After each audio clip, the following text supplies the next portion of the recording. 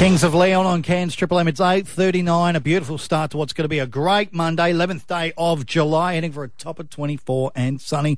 Now, the Great Blue Pigeon Race, Tammy, is coming this weekend. It is going to be a little bit of fun, and I don't know how it works, but we do have Nicola Sparkles Baker in with us this morning. Good morning to you. And Sparkles, is that officially the middle name?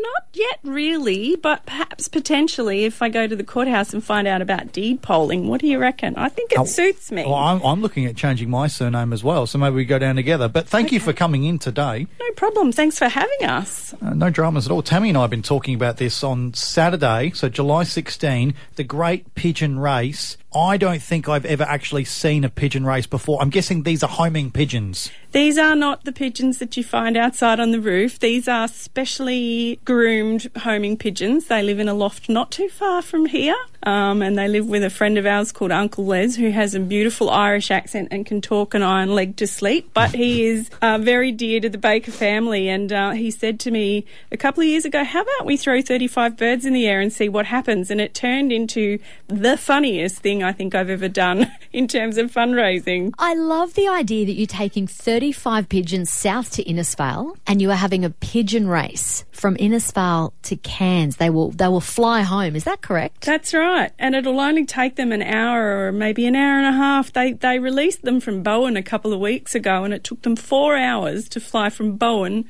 to Cairns. Let's talk about why this pigeon race is happening, though, because I had no idea, and I'm still a little in the dark, as most people might be, about Moya Moya disease. Sure. What's that? Well, Moya Moya disease is a rare brain disease, but it can impact other areas of the body as well. Right. I was holding my 11-month-old baby in the shower one day, and he was just inconsolable, crying, and he had this thing happening in his face, and I thought, oh, that's a little odd. And it turned out that he was having a stroke in front of my eyes. So stroke can happen at any age, and as soon as you see anything that could possibly be a stroke, you've got to call 000 because that's how you stop it from progressing. Took us a further few years to get a diagnosis for Moya Moya because at that stage it was 1 in a million had the disease. Wow. Fortunately, with a little campaigning, well, actually quite a lot on our card, but it's now to 1 in 100,000 where people are diagnosed with the disease. And it's called Moya Moya because when you have your images on an MRI, it looks like smoke. And that's where the capillaries of the brain have burst around where the stenosis, which is the narrowing of the artery, is. And yes, in that image it looks smoky, so that's puff of smoke Japanese for Moya Moya. How long ago was this? Well, Jed's 18 now, so this would have been, he was diagnosed in about 2008. It took a little bit of time for him to then be referred down to Sydney where the specialists were. But in the meantime, he also has it now in his renal arteries. So Jed, at the ripe old age of 4, had already had a renal artery bypass. Oh, God. And so far he's had 3 brain surgeries, but he's now, there's not much else they can do for him. He's what they'd say is palliative, but that doesn't mean you're dying. It just means that at the moment there's nothing else we can offer. So we just keep putting magic in front of him and giving him opportunities, and he graduated Year 12 last year. Oh, that's awesome. Great news. So he's doing really well, and he's very proud of the fact that he's taller than his mother. So, I mean, I suppose that's not that hard. I love that.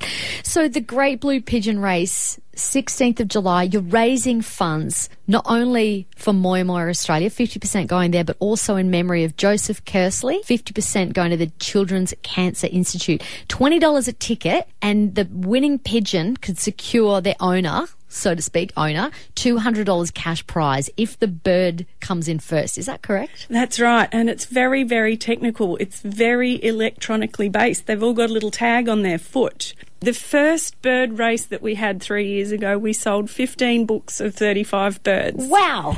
So I'm really hoping to match that. If we can give the Childhood Cancer Foundation or Institute of Australia, $3,000 or $4,000 in Joseph's memory, it would be just absolutely wonderful. If people are interested in purchasing a bird, a pigeon, for the $20, just purely for that competition, what do they need to do? They just need to log on to our website, or not even log on. If they go to Moya Moya Australia, it's spelt MOYAMOYA.org.au. There's a nice picture of bird. It's a pigeon.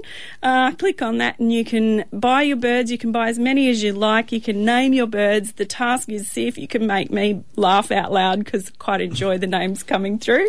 And then on Saturday morning, bright and early, log on to our Facebook page. You'll be able to see them coming in live across that electronic plate. Really? That'd be so cool. So fun. Hey, fun. Nicolette Sparkles Baker, thank you for coming in. You've got to keep the sparkles. That's great. Thank you so much for coming in, and all the best with the race on the weekend. Thanks so much for having us, and I hope you pick a winner. Since Triple M's been playing good times and greatest hits, It seems we've made some new friends. I'll never turn it off. It always cheers me up. Love all of it, don't you know?